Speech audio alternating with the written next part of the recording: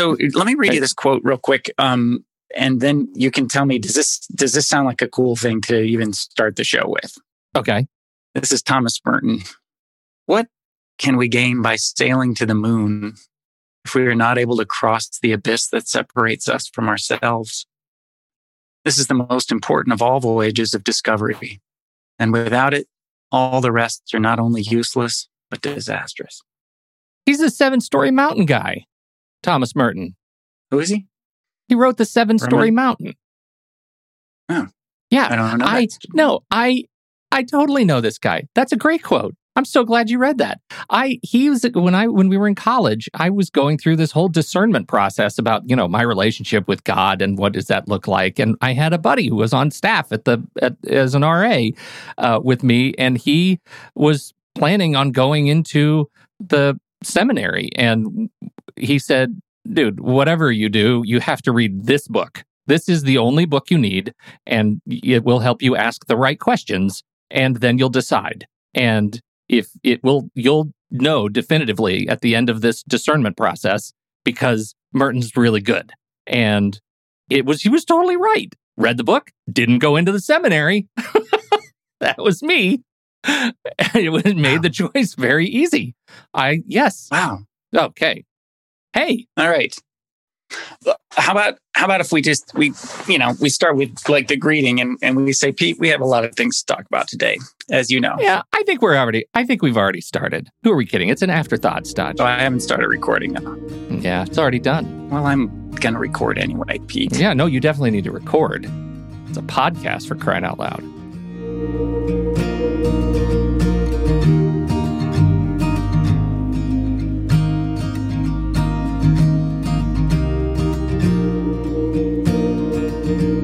That quote jumped out. Are you sure we can't start over? I'm really sure. That was too good. It was too natural. It's too natural. It's too good. Too authentic. No, we're done. It's cemented. Let me just tell any of you all people out there, if you ever work with Pete, you got to be real careful about when you start your recording and when he, more importantly, starts his recording, because you never know what he's going to actually just print. And you don't really have that much say over it, I'm telling you. You think you do, but you don't. I've got 10 minutes of gold on my end. You'll never even know. You'll never even know until you hear the final episode, the final recording. Does anyone understand? I hate him. God, he always does this to me. 10 you know minutes what? Of gold. I quit. What? That's it. I'm done. Our friendship is over. I can't podcast with this level of amateur. Intern, bring me my blue M&Ms. At all times, Big Brother is listening. That's really what's going on here. You didn't hear the Zoom lady? That. She said, we are being recorded. Dodge. It was written in the stars. The Zoom lady already said it. Okay, tell me about the quote. You were being recorded. Well, I'm going to read it again. This is beautiful, because now I want people to hear this, really. What can we gain by sailing to the moon if we are not able to cross the abyss that separates us from ourselves? This is the most important of all voyages of discovery, and without it, all the rest are not only useless, but disastrous. I feel like that really nails this show, man. Yeah, that's pretty good. Right? Because like every single guest at some level is saying, like, the problem is we're disconnected from ourselves. Mm-hmm.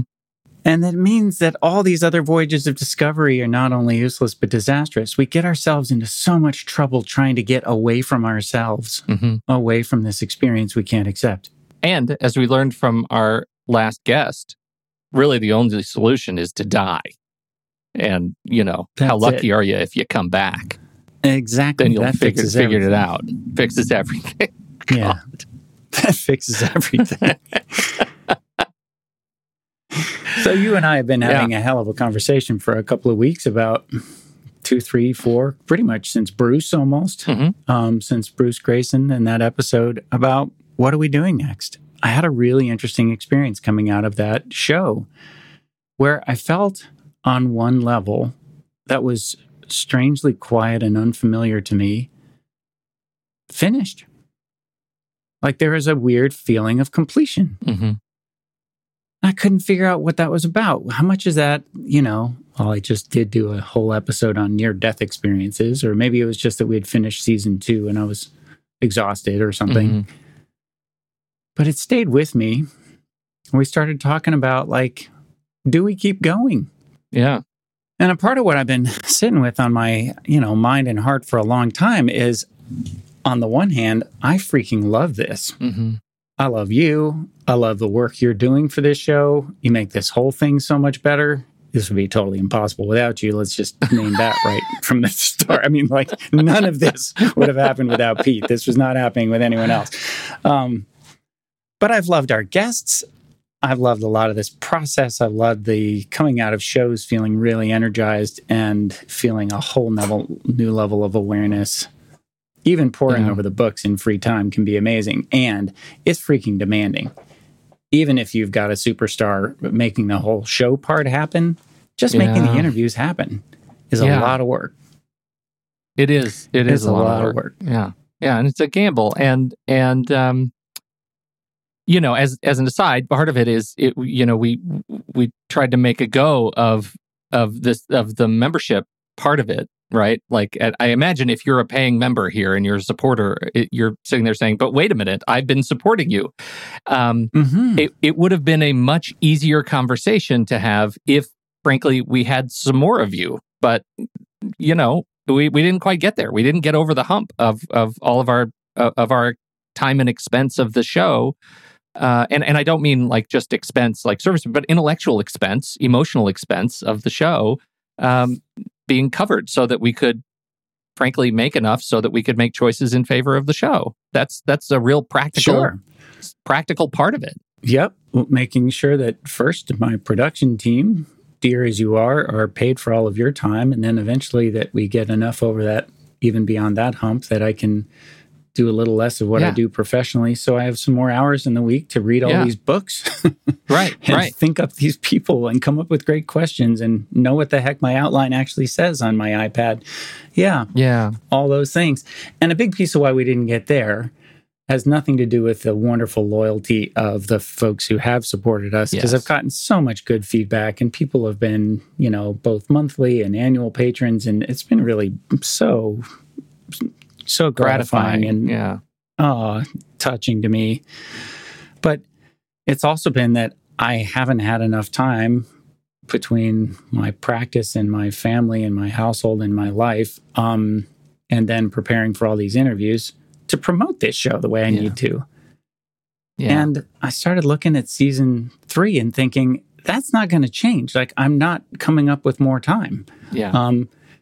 And to really jump into the next piece, which was really promoting this properly, I was just like, this isn't fair to Pete and Andy. I can't keep that part of it up fast enough. But there was really also a deeper piece. And of course, I'm toggling back and forth because I'm still really wanting to do this. Yeah. But it was that quieter voice that was going, so wait, why would I even feel done? Well, yeah, that's Bruce's fault. That's Bruce's fault. 100%. For sure. Yeah, it's his fault. I think both of us were like, well, how do you top that? Like, he just said, here's the existential question of the universe. And I've been researching it for like 50 years. And I don't know what you guys are going to add. Good luck. Yeah. In the interview, it was a bit of a mic drop experience. Like, it literally, he was hitting the next thing on my outline all by himself. Like, everything segued. I mean, it was like, that's why we do this show. So it's been really interesting kind of falling back on so much wisdom I've, been fortunate enough to gain from these many guests over this whole year. That's gotten me kind of sitting in my process, from Dave's Gibbons of life to the many guests who taught us different ways to engage one's experience. But I kept just trying to say, like, so what if I don't separate from myself here? Like, what if I stay close to me? So I finally end up calling up Ted Klontz, dear friend of the show. Dear friend of the show, our only 2-time guest. He would have been a 27-time guest if we'd gone as many years as we certainly had material out there in the world to cover.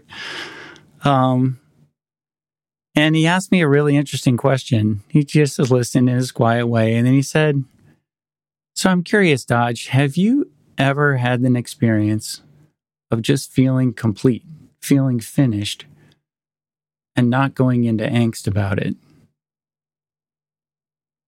Yeah, that's a great question for Dodge. And talked and round, and I realized, no, actually, no, never once. Not in a relationship, not in a... I mean, there's just nothing that has come to an ending where I just felt perfect. That's where I want to stop. And then didn't go into, but what about? And the place I go, which I think lots out there will relate to, is, but what about Pete? What about our members? What about our listeners? What about the people who count on this show and write to me every week about it? What about all our guests? Does this dishonor that? Like everybody else's experience? And I immediately, abandon any thought of, but what do I know deep down? And so I said, I basically just fell all over my words. And he was like, that's kind of what I thought. Yeah. And that's most of us. Yeah. And then he said something really interesting. And he said, in our culture, we tend to pathologize a sense of completion.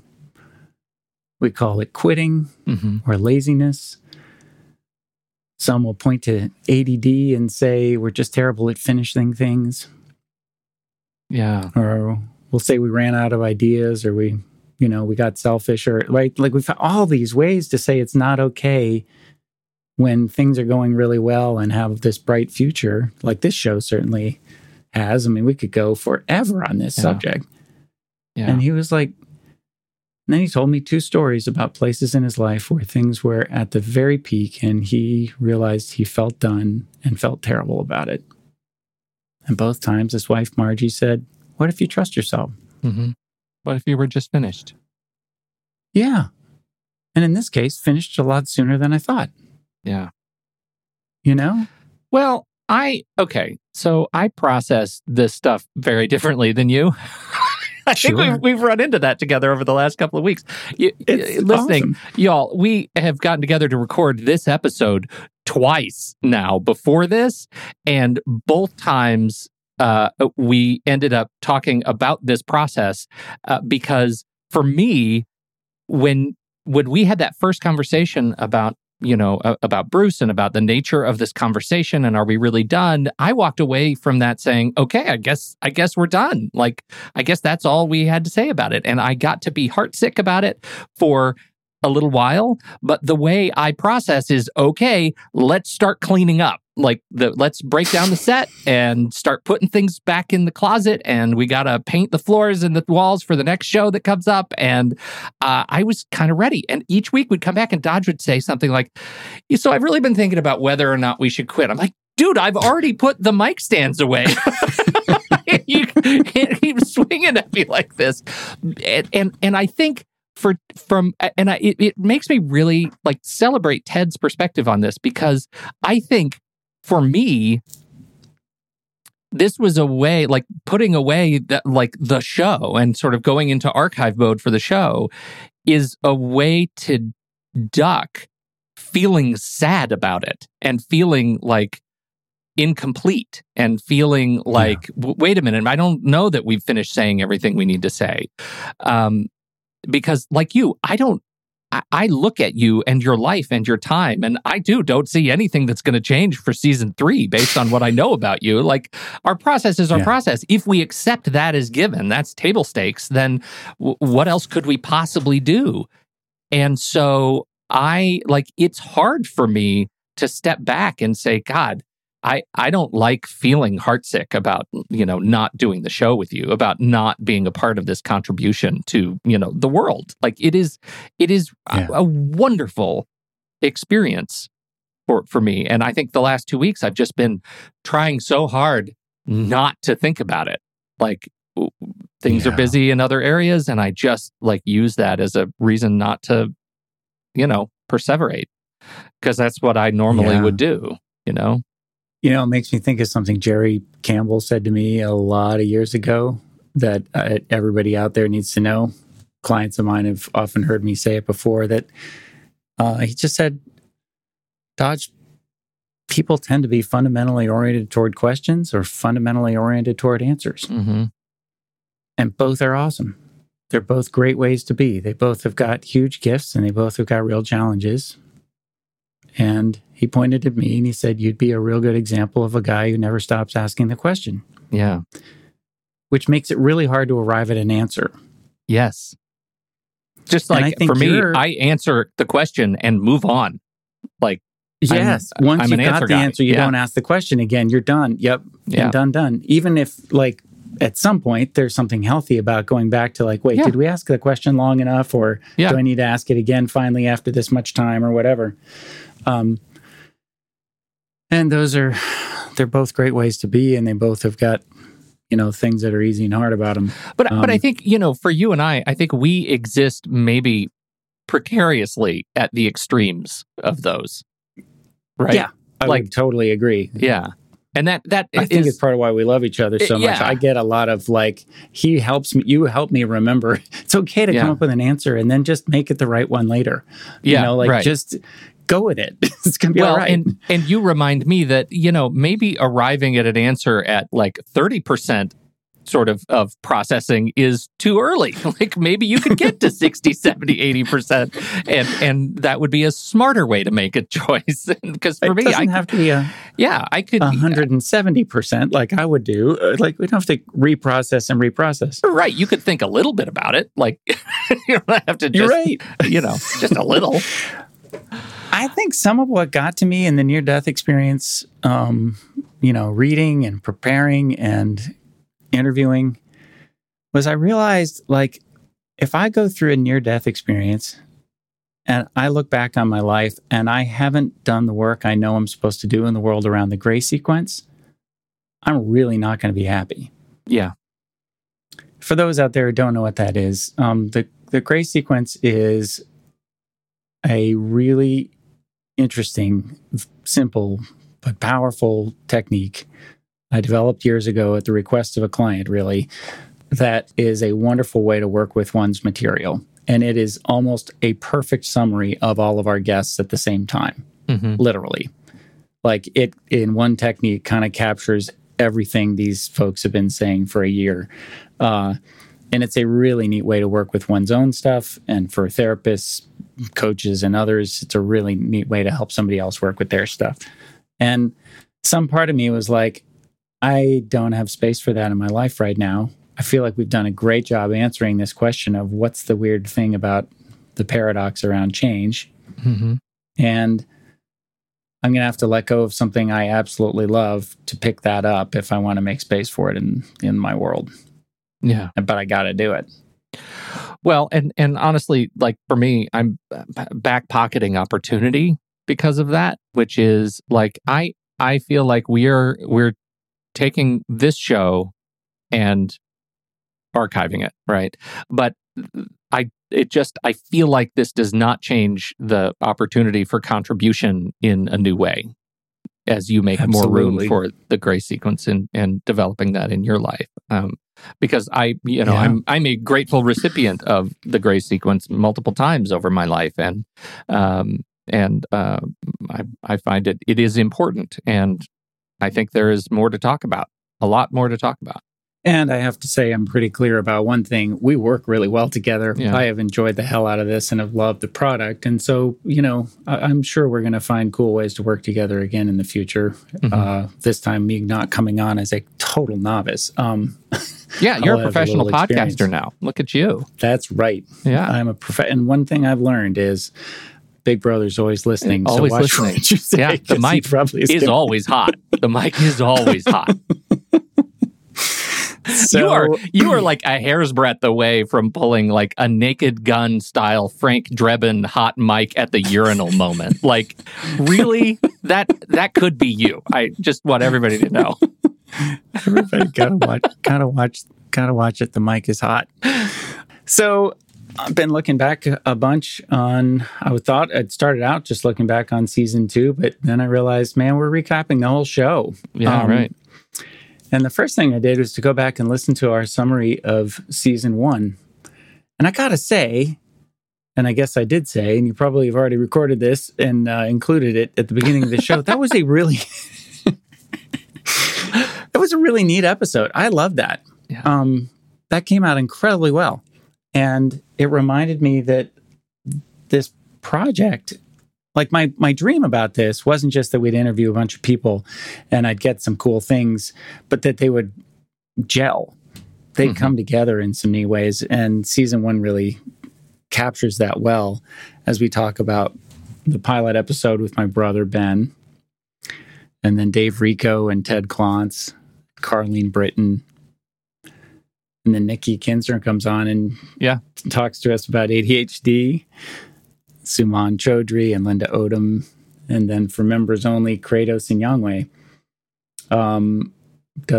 comes on as sort of our one guest in that season, coming to just tell a personal story, not as a change agent, but an example of an extraordinary life of change. And as I look back on that now, rather than going through kind of everybody one at a time, which that episode did really well, I'm noticing the 2 themes that really jump out from that are the power of acceptance and the power of observation. If you think about kind of the way they really work together, right? Everybody's talking about both of them, but some one more than the other. And you know what I forgot in my list is Samsung Yangwei. I was wondering if you were going to come back to police violence. Yeah. So Sam really nails the observation piece. He's looking at police violence in this country and saying this has never just been cataloged and truly observed, studied. What happens if we just organize the data and begin to present that back to people like a mirror? And he's showing some really fascinating change comes as a result of it. But Suman's doing the same thing with just what if we observe our reactivity? Yeah. And Linda, what if we observe our dreams? Yeah. What do they bring to us, right? And everybody from Nikki about ADHD or Carlene in this paradoxical theory of change, just acceptance of self. Ted of others, Dave of the givens of life, Ben of one's kind of feelings and experience. We get to see a lot about the, as Carl Rogers puts it, the curious paradox is that when I can accept myself as I am, then I can change.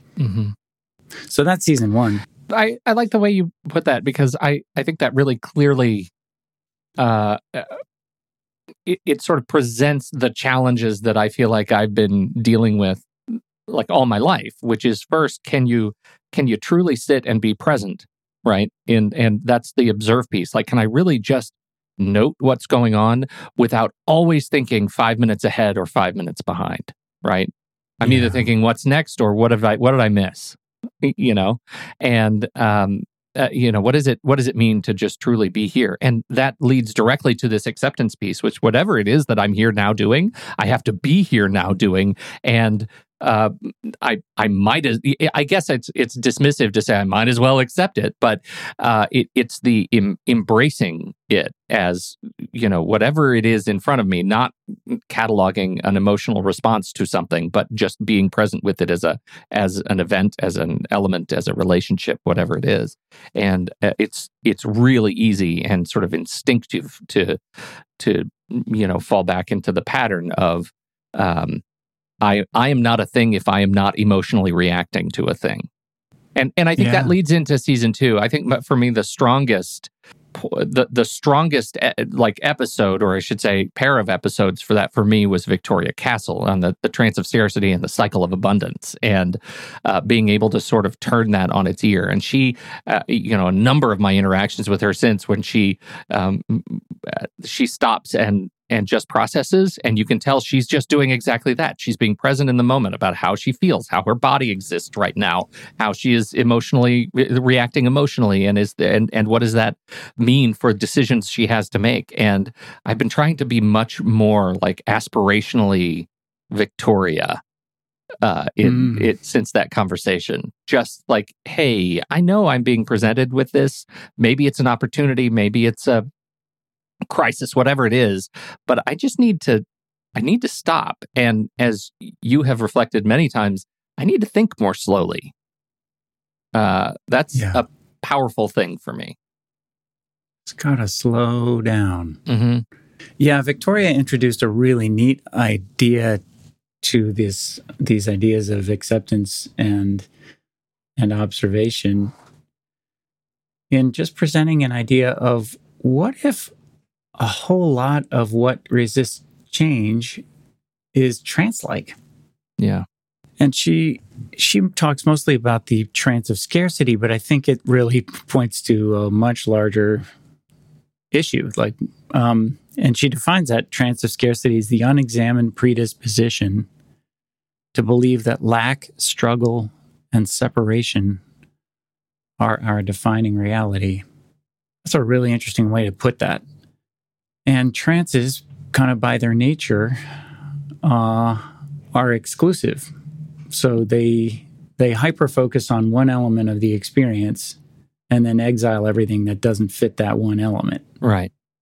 Trances are by nature the opposite of what Jerry Campbell came to tell us about his definition of mental health, the tolerance and hardiness for mixed contradictory feeling and thought. A celebration of cognitive dissonance. Right. Yes. Yeah. Finally calling that a good thing. Yeah. It doesn't have to mean you're broken just because your brain is trying to adapt to competing ideas. And I paused on Victoria's stuff too as kind of a cool lens to look at all the other guests of season 2. Like Lance Bennett came to talk about politics and climate change and, how those have changed over time and how they might change in the future. And if he's not describing a trance, I mean an entire cultural trance, I don't know what he's talking about, right? Like we are in a hell of a trance on both subjects. Right. And having a hard time waking up. Yeah. Yep. I saw Lynn McTaggart talking about the breaking of this trance that would say our thoughts don't have any power, that they're meaningless and internal, and kind of pointing to the surprising reality of our interconnection. That when people intend for others, they begin to experience something very powerful for themselves. Right. The Claunces are certainly talking about trance-like behavior with money. Oh, right. So, and that was another one that seems like, if you look at the just sort of list of all the episodes that we did, that one seems, I guess, on its surface, the different one, right? But it is dealing with all of these exact, same issues, the same issues of the trance of scarcity and acquisition, and of old lenses, old tapes with how we handle money and how we relate to money, and the trying to overcome the muscle memory that just takes hold when we deal with long-term financial planning and hoarding instincts based on fear. And I think their approach to it, I think, was really great. I learned a lot from that experience. The ultimate trance that almost the entire world is in, that never gets examined, is that one that people wake up from when they have an NDE. Yeah. Which is the trance of isolation, that we are entirely separate beings, right? And do you remember those life review things? I don't know how well we conveyed this in our show and Afterthoughts, but in the book, it becomes really apparent in some of these that maybe in the exercise we covered it, those quotes I shared. The readings. Yeah. You can't take an action in this life without it affecting you. Mm-hmm. We're absolutely interconnected. Right. And on the other side of it, you get to feel all of it. Not just the I am Dodge Ray, but I'm also Pete Wright. Yeah, right. And everything I'm doing is Dodge so is lucky. affecting you. Right. You should be. See, I can just promote myself right there. You have something to look forward to. Pete. That's something to look forward to. I'm going to get to feel like Pete. This is going to be a good day for me. What else stood out to you about season 2? Was there more stuff that jumped? I was super excited about Lance Bennett because he's the guy who just sort of speaks my language a little bit. And I think, coming to a lot of these conversations, I am, I think, more of a novice. This is language that you truck in every day. And so for me, Lance, and to a similar extent, Suman, or not Suman, Sam Sinyangwe, like that's a language that I speak. And so it was really interesting in the case of Lance to think about like how all of these concepts apply directly to the work that he's doing too. And I think a lot of people forget it who are in the, social sciences, political sciences, like they forget just how human these political decisions and political trends are, right? You lose track of the humanity when you aren't able to approach through the lens of scarcity and abundance, through intention, through, as Jerry says, through that sort of tension between love and fear. When's the last time you heard a politician talk about love and fear? I actually think we get a little bit of it. I was listening to the Biden speech from yesterday as we record this, and he starts to dabble in this, and I couldn't help but think there's a guy who kind of has made that transition through great personal loss over his lifetime and career to being more comfortable using the language that we have been using this over the last 2 seasons of this show, and that's a really special. It's a really special place to be when you see it out there in a space that is so typically just this intransigent, this like concretized field of ignorance and division cynicism. and cynicism. So I think that's really special to hear how Lance brings some of that language to his own ideology, his own worldview. Amazing, absolutely. I found myself thinking a lot about Wei Wu Wei. For those who haven't heard it or don't remember, that idea that comes out of Taoism, as Bill Martin talked with us about, it's that idea of doing without doing. The idea of kind of allowing an action to come from oneself rather than forcing one. And that the results are really very different when we do it that way. Yeah. Bill Martin was a special guy too. Like I feel like I didn't say enough about Bill Martin because that was a really wonderful conversation. And I think it's a guy who spent his career making the cognitively impossible sound easy and approachable. Right? There's so much about the Tao Te Ching that is, I think, a struggle when you sit down and start to process like we normally process things in Western culture. And it's so easy to say, that's hard, maybe not, delete, when the what he has done is provide the lens through which we can see something easy.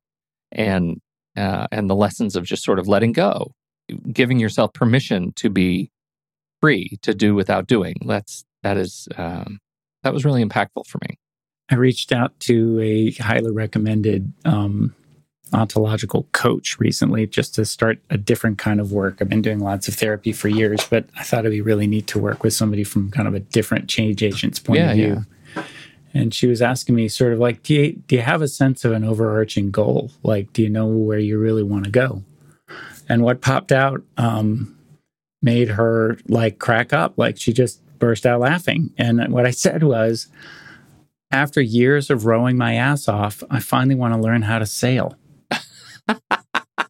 Right? That's really good. It's like that, that Taoist idea that if we can tap into an invisible but palpable force, in this case, wind, and add a little bit of skill and willingness to stop rowing, that force can take us anywhere we want to go. Yeah. But most of us are so busy breaking our backs with the damn oars in the water, sure that this has to be hard, that we don't for a moment wonder if maybe there's an easier way. I don't even know if most of us have even gotten to the water yet, man. Like, there's part of me that thinks, okay, like you have a fancy Tesla, but why'd you take the transmission out and run with your feet like the Flintstones? Like, that's kind of the level of hard. Like, I don't even know if we even are getting to the water right now. If we just use the water like this is sort of the we're trying to get across the lake, from here to where we want to be. Yeah. Or here or where to where we think we should be. Most of us are rowing. So here'd be a great example. I spent weeks torturing myself, deconstructing a knowing that I had from the beginning because it scared me. Yeah. Right? And I don't like to be impulsive. It scares the hell out of me. Arriving at an answer too soon terrifies me. I don't know why. Yeah. Perseverating definitely terrifies you, and I do know why, because it sucks. Yeah. I live there. Yeah. But so I got there, and I was able to kind of make note of it. But then I went into, oh no, what if this is the wrong thing? What is this? How does this affect everyone else? Do I really want? There's a lot to lose. God, I was going to feel sad. I already feel sad. Right. And anyway, I got stuck there, and I went straight into effort. Now I got to do the math. Effort. I got to just make this decision. I got to make the right decision. I got to really try. I'm going to really, really work at this, right? And I got my oars out and I started rowing like crazy, right? Back and forth, from one dock to the next, pretty much going absolutely nowhere. Yeah. Nowhere. Until it occurred to me, I don't even believe in this as a way to get anywhere. There isn't anything to decide. I say all the time to clients, what if we stop deciding and just discover? Yeah. So then I was interested in, what if I discover? So then I really worked hard at discovering. I can tell you how far that went. Nowhere. And then I realized, oh, wait, I'm still in effort. I'm still rowing. There's no way in this at all. Yeah. So then I sat down and I meditated and I said, I am going to trust that I already know what's best for absolutely everybody. Okay. And that will bubble up to my conscious mind soon. And it's going to feel so good. Tearfully laugh out loud, wonderful, when I finally am like, God, there it is. I knew all along. Mm-hmm. And I honestly had no idea what the answer was going to be. But I just decided I'm going to trust that's already there and it's coming and I don't have to try at all. It will just arrive. And then I get an email out of nowhere from somebody that had owed me an email for long enough that I'd forgotten that I'd ever even written to her. And she was somebody I'd worked with a long time ago. It doesn't even matter what the medium was. But she was like, hey, so sorry I never wrote you back. And I realized, oh, that reading long time ago had kind of a key to me understanding myself better. And that would have a lot to do with what I needed. So I called her up. She gave me a really cool Sufi prayer. And the Sufi prayer was one you say right before you go to sleep, asking for a dream of guidance. And then I wake up with this dream that helps me know I got to talk to Charles and I got to talk to Ted. Mm-hmm. All of a sudden, everything started getting really clear. Yeah. But it ended up being like this really cool sort of path through all sorts of the different folks we've worked with, even Linda Odom in her dreams, you know? Yeah, right. I guess I share all that to say, like, there's a way to allow that is so much more efficient than the thing I do when I'm in full of effort. It's another one that's like, okay, like I could sit and think about that. But it kind of hurts because I realize just what a reflection that is for how I operate. Maybe on the opposite end of the perseveration scale most of the time, but it's because I discover the act of discovery is just as elusive for me because I'm spending so little time in effort and so much time in just deciding, right? Yeah. Like, I still don't really discover. Like, I think back and could litigate all of the decisions that I've made that weren't discovery-based, that weren't like letting things unfold because I pushed too hard to just get to a resolution. And I wager that's equally difficult to process. It's a really popular strategy. I mean, you push through to the decision, and then you burn all evidence of ambivalence, right? Totally burn the evidence. That's right. That's right. Hannibal crossing the Alps. It's just right. It's a book burning ceremony on the volumes of doubt you had about this decision just get scorched. Yeah. It's a really easy way to do it. It's not an easy way to do it. It's a very popular way to do it, is what I mean to say. Yeah. When I look back on the whole show, I was really wanting to see if I could understand, like, what is this change process? And we've really focused on the mysterious aspects, the paradoxical parts, because the straight up change part, the conscious, willful effort part seems to be pretty well covered. And you know who really captured the two together beautifully for me? Was Jerry. So he comes in saying, there's nothing wrong with solving problems. That's great. It just doesn't always work. Yeah. You can't always do the math or try harder, row and row and row and get anywhere. Yeah. Some problems are meant to dissolve. It's not better. Sometimes dissolving doesn't work quite the way solving does. Sometimes, in fact, there's an issue you can just fix. But if you don't have both of them in your tool belt, like both hammer and screwdriver, you're going to have a problem. Well, and what's so great about Jerry, though, is that he brings that sort of the journey to it all. That it doesn't matter how many tools you have in your tool belt if you haven't or you are not able to process what came before and what will come after. Like, life is a journey, and we are integrated pieces. And he trucks out Joseph Campbell and The Hero's Journey and these sort of how we adapt to our threshold guardians, right? And how we confront them and how we move through them. And I think that's just a really special way. And I think, he was the find, focus, follow, right? Like that. Yeah. That's a mantra. That's a dissolving process. Yeah, that's a dissolving process. And I think I think you're right. And to have him as late as we did in the overall sort of arc of the show, I think he makes a really great prequel to the NDE episode with Bruce. Like that, if you're looking for a way to create and manifest the kind of change that people have experienced through near-death experiences that you and I said we're jealous of, right?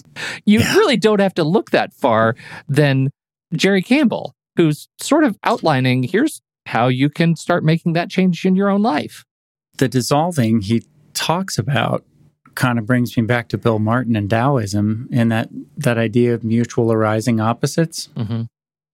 When we're into our solving stuff, we tend to create crests of waves that then create troughs, right? Like we bring in one energy and the world will necessarily bring in its opposite somewhere. Yeah. Every action has an equal and opposite reaction. This is the mutual arising of opposites piece. And so the dissolving process it's where we kind of let go of all of that striving and pushing and creating and kind of wave making. Which you see also suggested by everybody else. Yeah. Like my brother, and talking about, being with feelings that are inevitable. Or Dave talking about the basic givens of life. When you stop fighting with them and resisting them, you stop giving them so much power. Yeah. There's kind of quieter theme, though, that also emerges from that idea that really was where I got to with this NDE episode. And I'm going to see if I can capture this without sounding trite, because words totally fail on this. But I think it was finally the deep knowing that I contacted in talking with Ted. So one problem with this mutual arising of opposites is if you fight with your experience, you feed it. You make it bigger. But there's also a really nice way you can use it, which is that you tend to get what you give.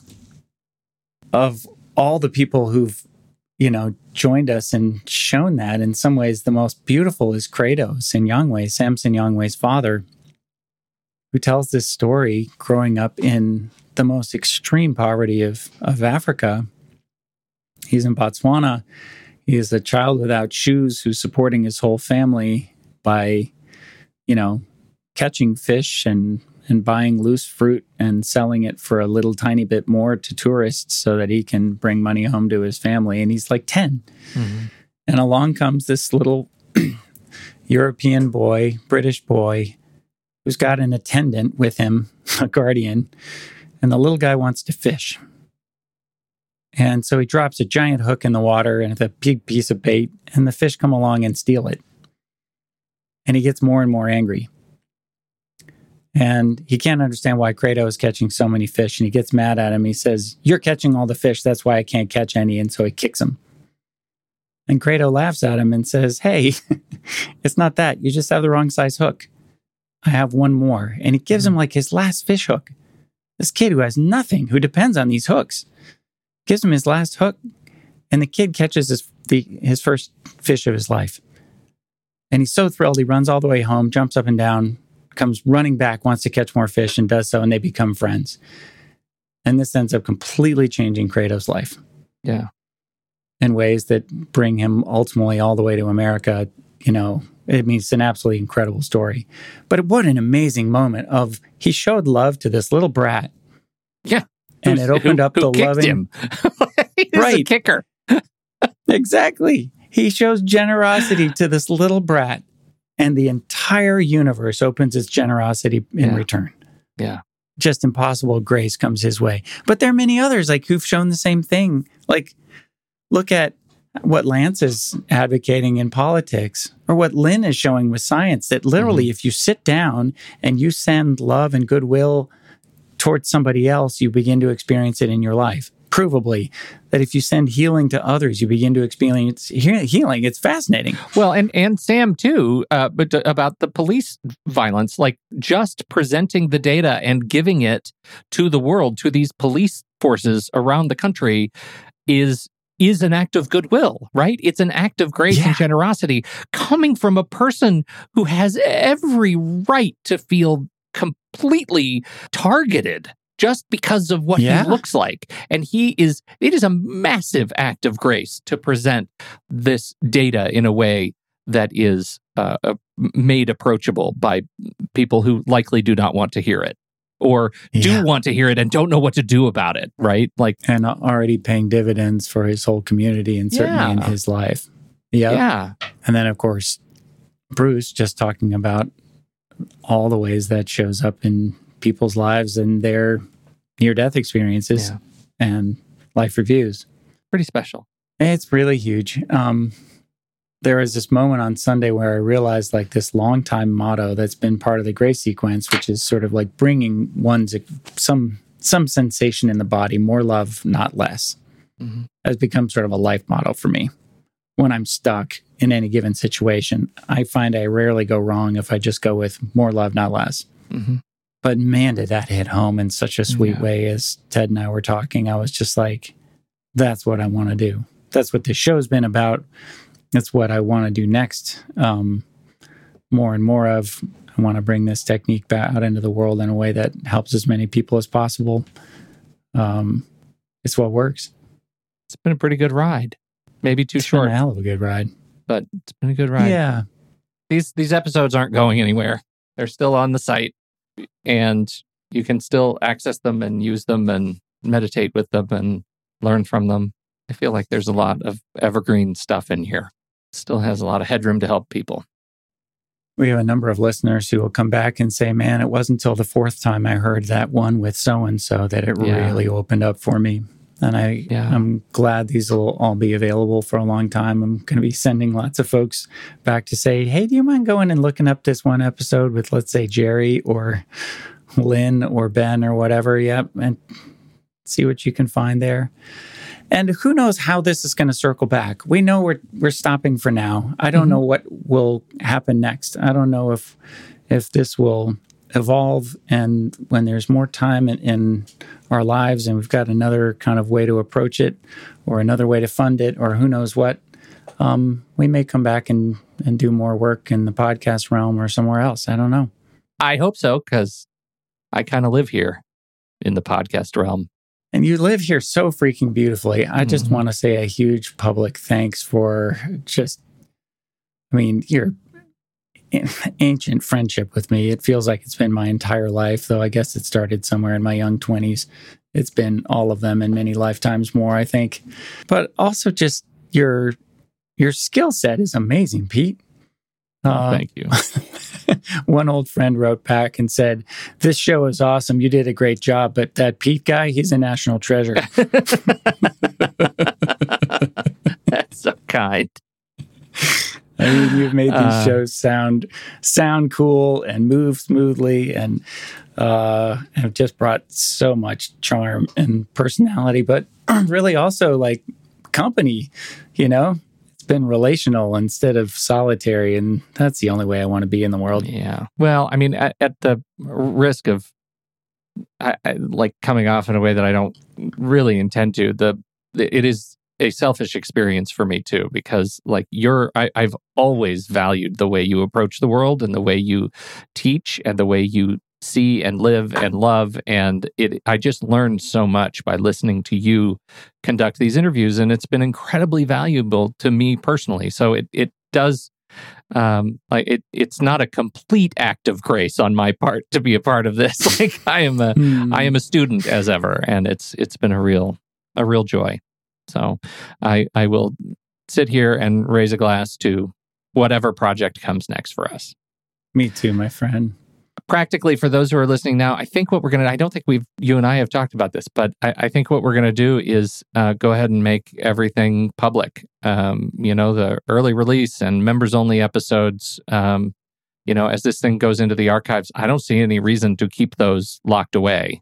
Nah, we'll just open them up to everybody, especially because I think once you turn off the member feed, I'm not sure they'd be able to access them. And I want to make sure, especially members who've been so kind in supporting us, can get back to any part of this they want for as long as they like. And so the public feed, if you'd search, Apple Podcasts or Pocket Casts or Google Podcast, whatever it is that you use for your podcast listening, the public episodes that are there will now be inclusive of all of the members-only episodes, including the Credo episode. Why not? Absolutely. There's a 4.5-hour epic journey.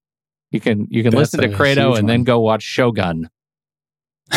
It's a really long but wonderful conversation for sure. Yeah. Yep. So just anywhere you get your podcast, just go look up the Change Paradox, and you'll find all the episodes there. I thought maybe we'd end with just something sort of experiential. I wanted to read a story that comes out of Victoria's book, The Trance of Scarcity, that gets to this last piece we were talking about.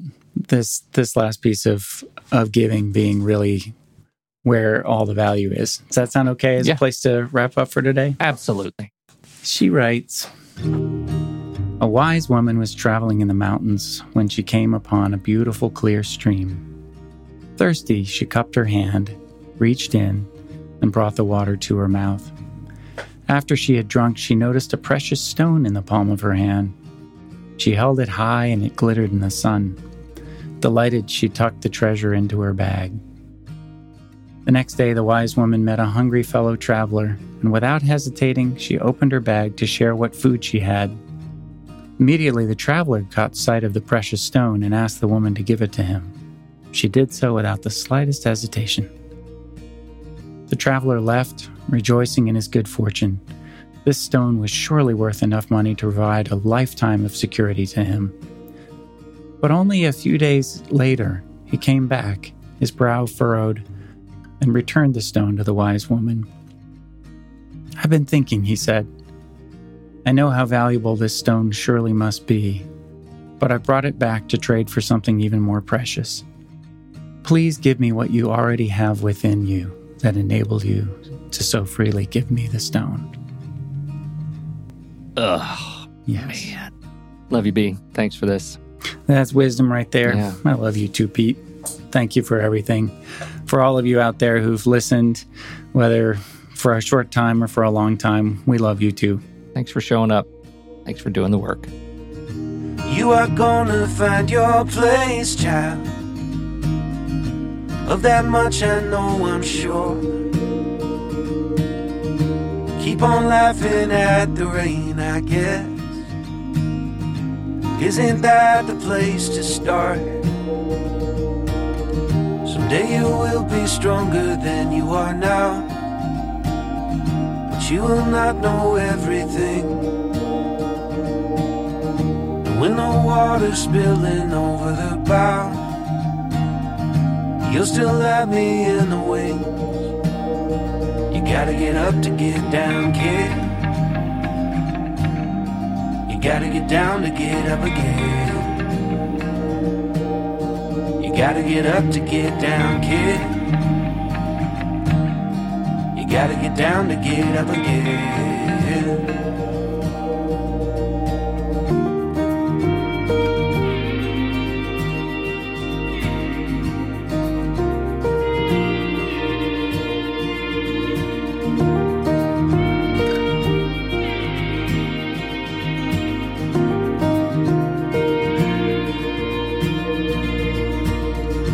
Treat your mother like she's made of gold. After all, she brought you here. And if you're lost, go see the ocean. It will always help you steer. Someday you will be stronger than you are now, but you will not know everything. When the water's spilling over the bow, you'll still have me in the wings. You gotta get up to get down, kid. You gotta get down to get up again. You gotta get up to get down, kid. You gotta get down to get up again.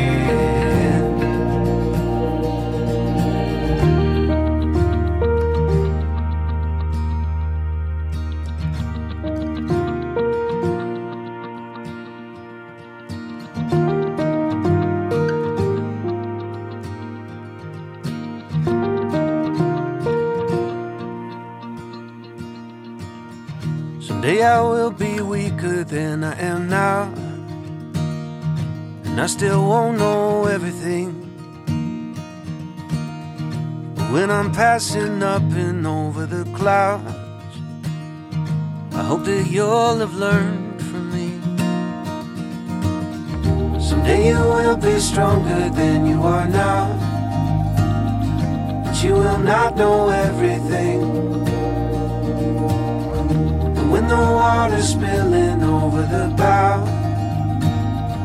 you'll still have me in the wings. You gotta get up to get down, kid.